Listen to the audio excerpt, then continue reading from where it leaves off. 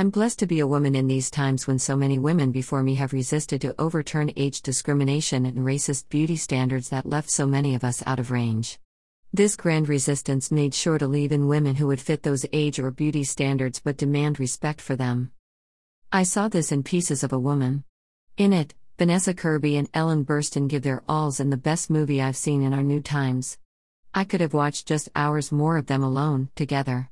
It's almost unfair to the rest of the ensemble to have to stand alongside these ladies at their bests, Kirby new and Burstyn a veteran.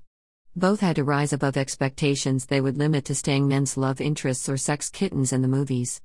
Here they handle childbirth, child loss, grief, PTSD, dementia and a near sex assault. I wasn't sure, yet leave us no ways to give up or check out.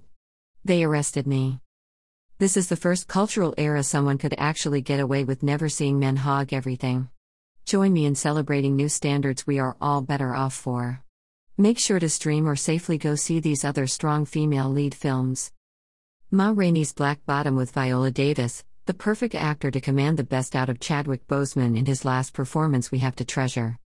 The Life Ahead with Sophia Loren, simply a star like they don't make anymore, capable of playing with children and elevating them to the level of veterans.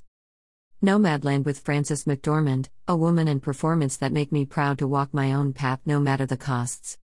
The 40-year-old version with Radha Blank, a sexy smart joy and reflection of myself as a mature sister in the city. Often, all we give to the world backfires to feels like burdens instead of gifts, never mind statistically lower pay. Plus, urban classroom kids haven't been this good and true since Precious. Have Negression waiting in your inbox. Subscribe today. Twitter, Pinterest, Instagram, Kalisha.com.